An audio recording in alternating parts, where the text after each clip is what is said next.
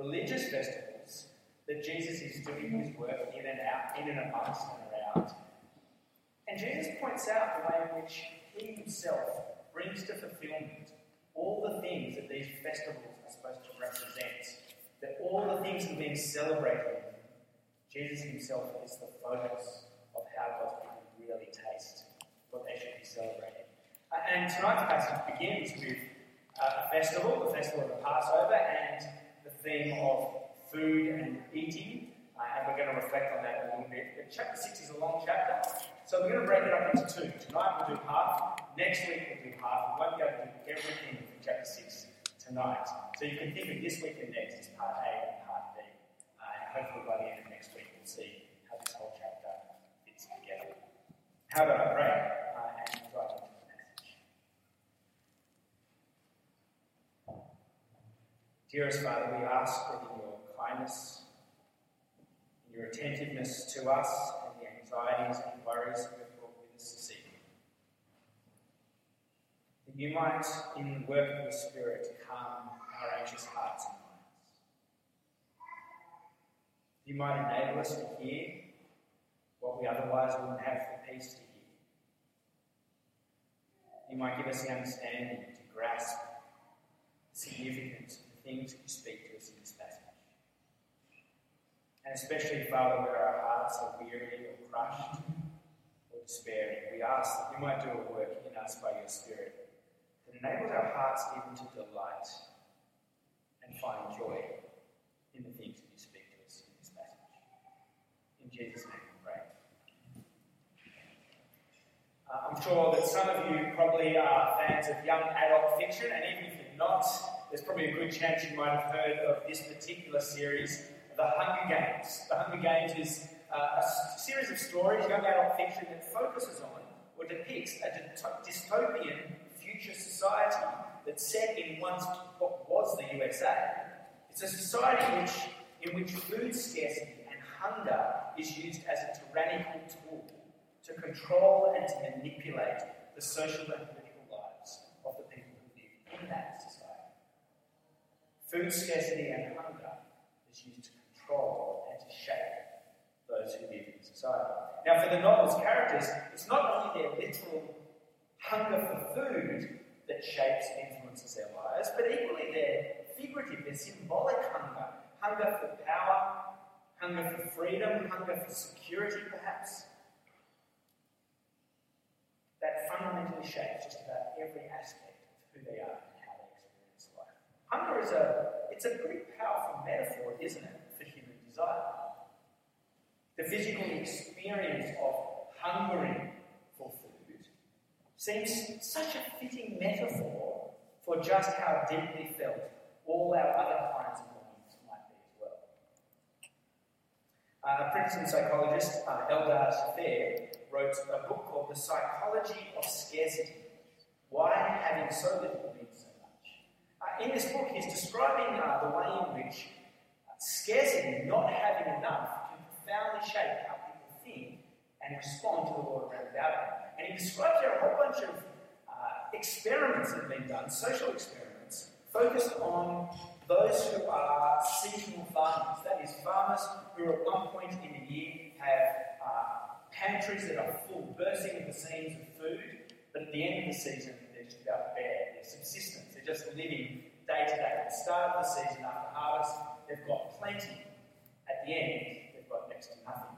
And they found that when the farmers' physical resources, when their pantries are at their most bare, when their physical resources are at their lowest and their most scarce, their capacity for clear thinking and problem solving also dropped dramatically.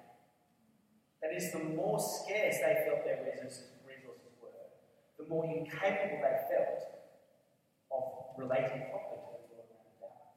And it seems maybe perhaps that's exactly what's going on for a couple of Jesus' disciples as they're confronted with the situation in chapter 6 that we read just a moment ago. Have a look with me at chapter 6. We've just been told in the beginning of chapter 6 that Jesus and his disciples have gone into the wilderness up the mountainside. Once they're up the mountainside, just by themselves, they see in the distance a whole crowd of thousands of people coming towards them. And we pick up the event from verse 5. Have a look there. When Jesus looked up and saw a great crowd coming towards him, he said to Philip, "Where shall we buy bread for these people to eat?" He asked this only to test him, for he already had in mind what he was going to do. Philip answered him, "It would take more than half a year's wages to buy enough bread for each one to have a bite." Another of his disciples, Andrew, Simon Peter's brother, spoke up. "Here is a boy with 5 small barley loaves and 2 small fish." But how far will they go amongst them? For Philip, Jesus' question about where to buy bread isn't even worth the effort of attempting to give an answer to. Where can we buy food? What difference does it make, Jesus? Even if we had half a year's wages at hand right now, we'd not be able to buy enough food for even every person just to have a single bite. For Philip, the scarcity of their financial resources meant it wasn't even worth trying to come up with an answer to Jesus' question about where they might buy bread. At least Andrew was willing to have a crack, I guess, at answering Jesus' question. But I'm not confident that his suggestion of the boy's small loaves of fish was, I reckon, it was probably more a sign of clueless bewilderment than it was a sign of any great faith on his behalf. I wonder if you know those people who can't stand in silence, and if they're asked a question, will give a bit of an insane answer. If they can't come up with anything sensible to say, just because they can't bear the silence, they'll come up with something. Jesus says, "Where can we buy food for this entire crowd to eat?" And Andrew says, "Well, there's this kid's lunch." For both Philip and Andrew, their fixation upon what they lacked expressed itself in the form of I guess you could say, a kind of spiritual tunnel vision. You know, it's curious to me as I was reading this passage, why wasn't it that their minds immediately skipped back to when Jesus had turned the water into wine? Remember that other occasion in which there was a serious lack? And yet Jesus had provided, and not just provided a make-do solution, he provided the best wine that had been surfaced that whole wedding feast. Their minds don't go there at all, do they? They're so hamstrung by the lack that they see and experience themselves.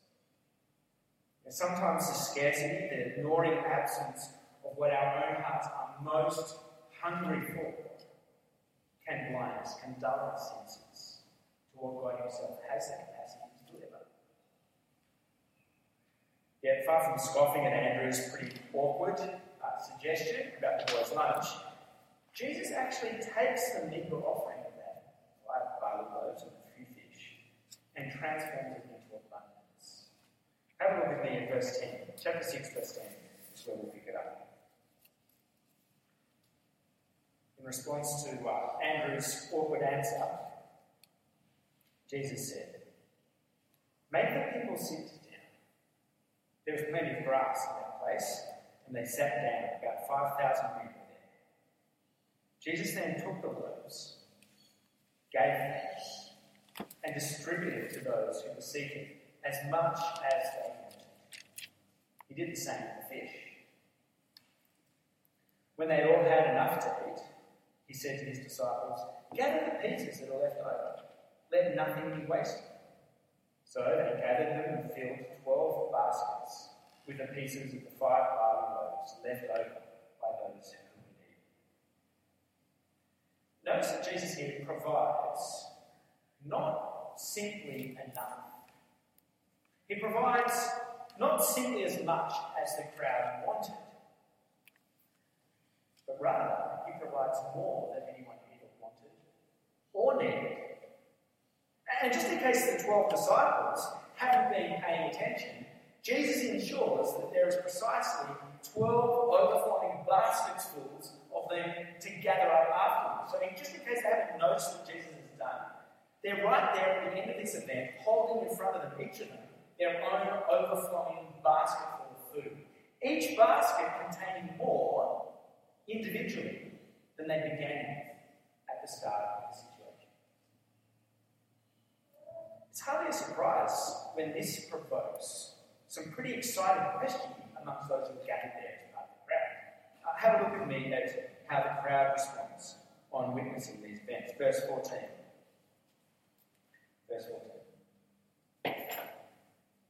After the people saw the sign Jesus performed, they began to say, "Surely this is the prophet who is to come into the world." Jesus, knowing that they intended to come and make him king by force, withdrew again to a mountain by himself.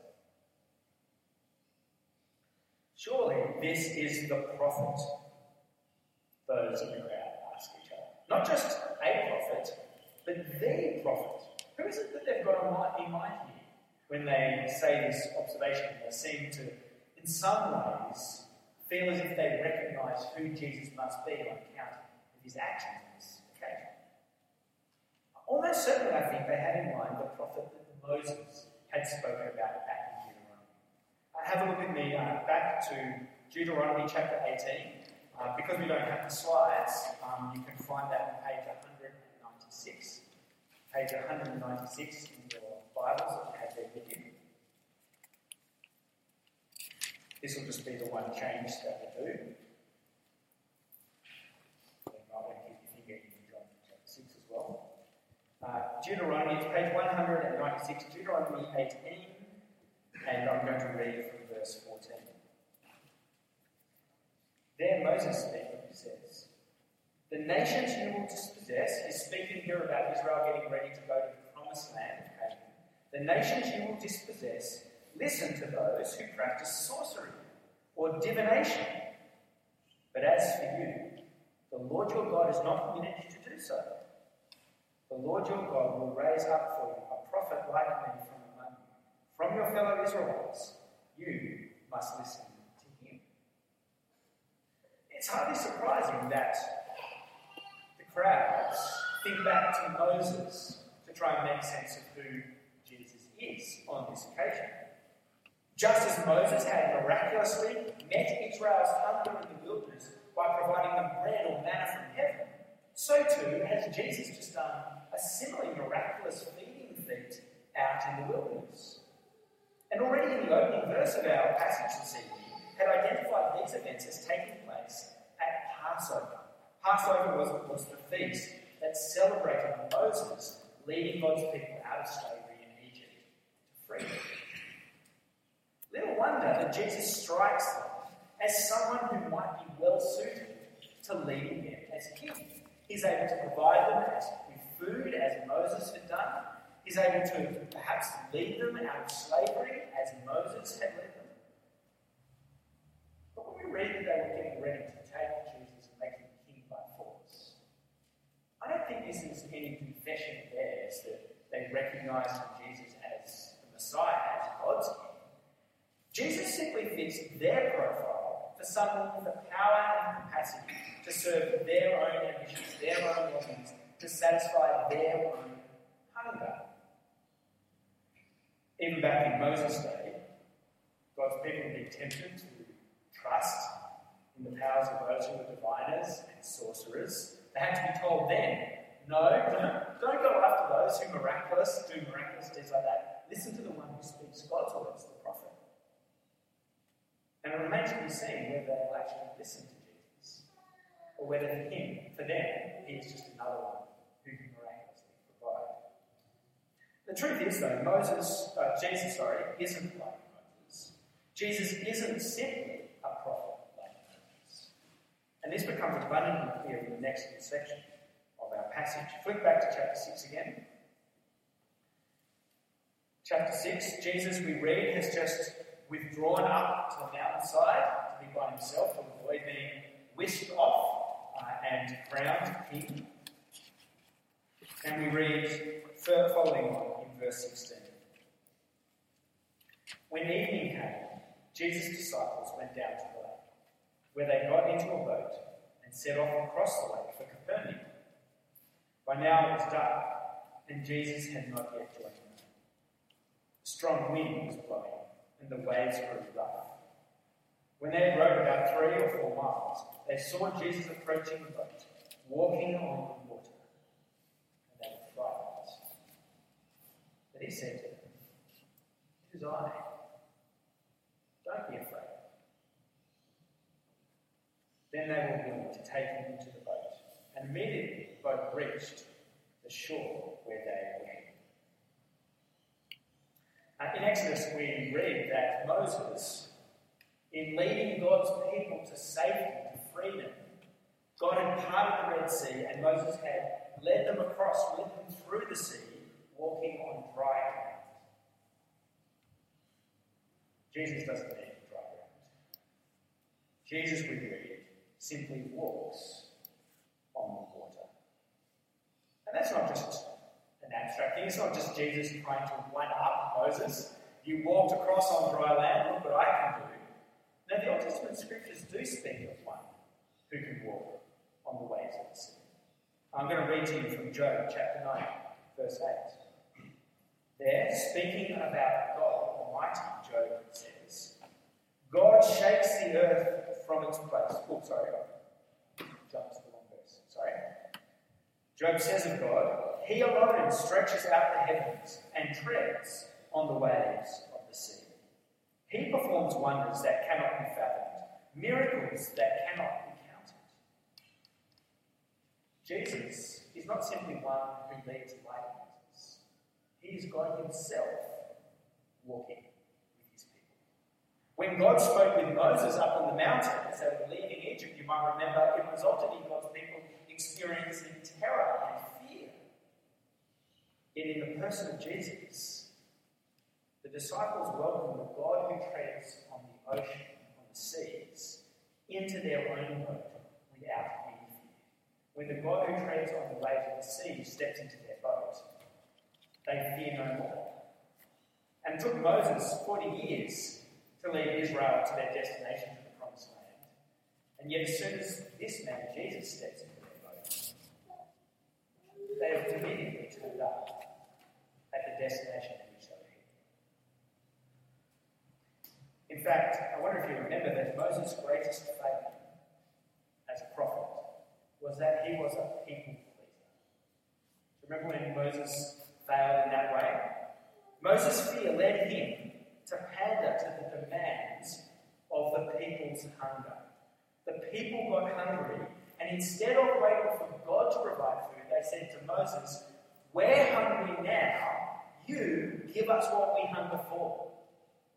And out of fear, Moses said, "All right." And that's why Moses didn't enter into the promised land. He pandered to the hunger of the people rather than giving them what they needed at God's direction and leading. Moses pandered to the people's appetites, the people's will, rather than obey God's will. And that's clearly not something that Jesus is willing to do. Because the people, the crowd, aren't done yet chasing Jesus for a feed. Have a look with me down to verse 25. Chapter 6, verse 25. This is after Jesus has disembarked in Capernaum with his disciples. The crowds have been waiting for Jesus to turn up. He'd never shown, so they found their way back in search of Jesus to the other side of the lake as well. And we read in verse 25. When the crowd found Jesus on the other side of the lake, they asked him, "Rabbi, when did you get here?" Jesus answered, "Very truly I tell you, you are looking for me, not because you saw the signs I performed, but because you ate the loaves and had your fill.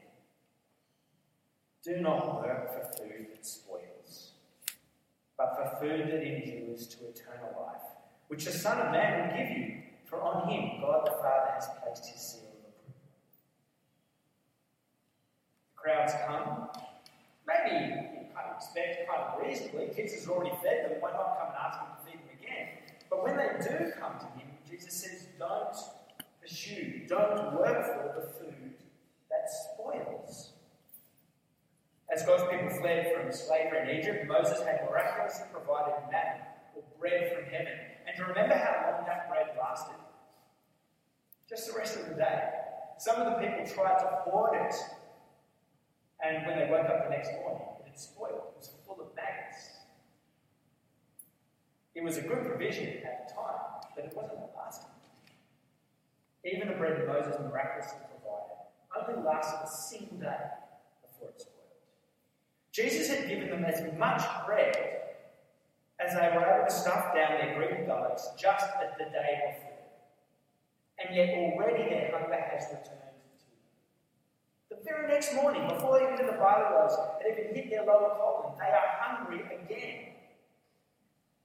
Don't work for food that spoils, Jesus says. That'll just leave you hungry again.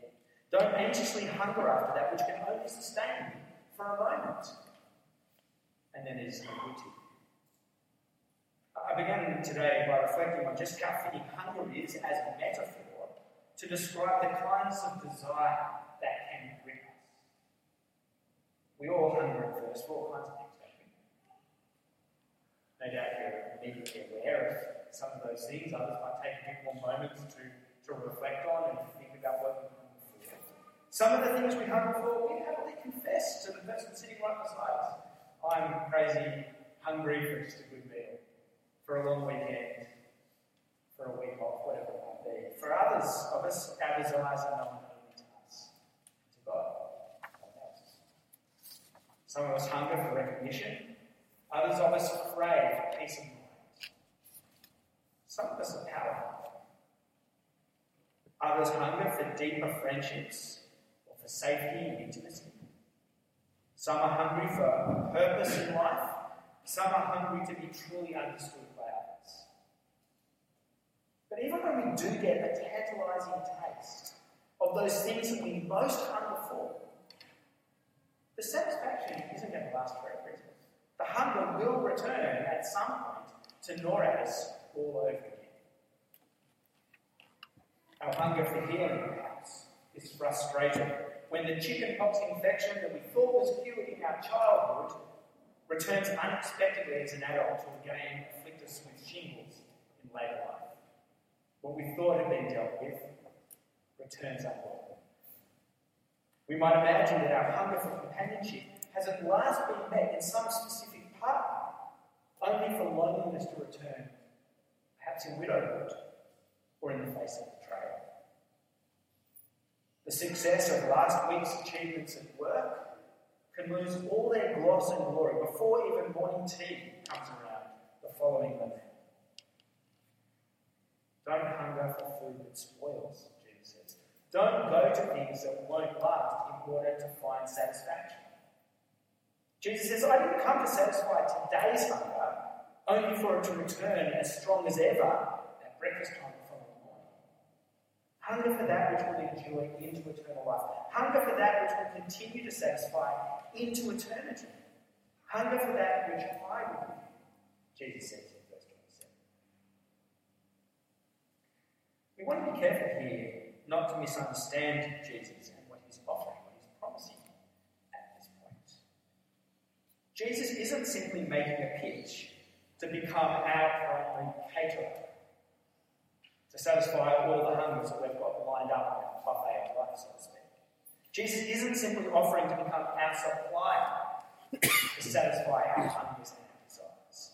Jesus isn't promising that he can simply offer us a better deal on whatever desires we have already set our own hungry hearts upon. Have a look at me in verse 32 to 35 as we wrap up our reflection on this passage this evening. Jesus focuses our thoughts a little bit on exactly what he means when he says that he can offer what will truly satisfy. Chapter 6, verse 32. Jesus said to them, very truly I tell you, it is not Moses who's given you bread from heaven, but it is my Father who gives you the true bread from heaven. For the bread of God is the bread that comes down from heaven and gives life to the world. Sir, they said, always give us this bread. Do you remember that sounds very similar, doesn't it, to the words of the woman at the Samaritan woman at the well, when she said Jesus was offering to give her a drink. She said, Sir, give me this water that I don't have to keep coming back over and over again. The same thing here. Sir, give us this bread. Always. And Jesus' response in verse 35. Then Jesus declared, I am the bread of life. Whoever comes to me will never go hungry, and whoever believes in me will never be thirsty. I am the bread of life, Jesus. I myself am the food that will satisfy your hungry hearts. What does that mean? It sounds like a pretty wonderful promise, doesn't it? It's got that air of mystery to it. It's meant for Jesus to say, I am the bread of life. It seems to hold great promise, and yet there's a bit of ambiguity about exactly what it means.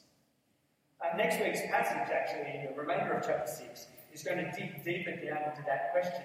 The crowds are going to ask, what are you talking about, Jesus? What do you mean when you say you are the bread of life? And so we'll only come to our fuller answer of what Jesus is offering as we come back next week to the remainder of chapter 6. Although the Lord's Supper that we're going to share in later this evening, it will illustrate something of what Jesus is speaking about in these verses. So listen for the same themes, the same ideas when we come to celebrate the Lord's Supper in a moment. But maybe I can just offer a brief comment to set the scene, to give us a bit of a taste of what the significance is that Jesus says. Not just that I give you what will satisfy, but I am what will satisfy. See, there's a difference, isn't there, between the person who simply gives us what we ask of them and the person who freely offers to us their whole selves. You ever noticed or felt that difference? There's an almighty difference between the person who yields to us whatever we ask from them and the person who gives us an unguarded share in everything they are, in their whole selves. I think perhaps of the parent who is wealthy and can, at a moment's notice, pretty much pay for whatever the kid asks for, and yet offers nothing of himself to the child. Or think perhaps of the spouse who is perfectly happy to let the other one make all the decisions about interior decorating, decide where to go on all the holidays, make all the decisions about which social circles to move in and which events to go to, but offers nothing of himself. Gives, but withholds themselves. We know the difference between the person who gives us what we want and the person who gives us everything that they are. See, Jesus isn't simply offering to give us what we think will satisfy our heart. That's not the offer that Jesus makes. Jesus has been given to us from heaven to actually be the one who will satisfy our deepest hunger. I wonder if this is perhaps a shift that some of us might need to make in our own thinking, a shift we need to make in our expectations of Jesus. There might be some of us who are just brand new to church, who've just logged in for this evening, you're still grappling with who Jesus is and how to relate to him. Or maybe it's been a pattern of our thinking for years and years, for decades even, for some of us as Christians. Do we imagine that Jesus is someone who simply gives us what we think will satisfy our hunger? Or do we see him as the one who is what will satisfy our deep hunger himself? If we're expecting Jesus to address our hunger the first way, then our experience of faith will always be framed by a sense of scarcity, by what we lack and what we expect Jesus to deliver on. We'll just see an empty hole all the time. We'll just see the gap of what Jesus hasn't yet delivered on, what we're still waiting for him to deliver on, what we aren't ever 100% sure he will deliver on. Kind of like the disciples at the start of the passage. All they could see was the lack, the gap, what they couldn't do, what they couldn't provide, what they couldn't receive. Yet to grasp that Jesus is offering us his very self, that's to see that he's offering us something that has no use by date. To see that he's offering us something that never spoils or fades, never goes cold. He's offering himself. And it's not just something he's going to offer in the future some point. He's offered himself to us now, in the present, which is exactly what we will remind each other of as we share in the Lord's Supper in just a moment. We'll remind one another of how Jesus has given himself for us already.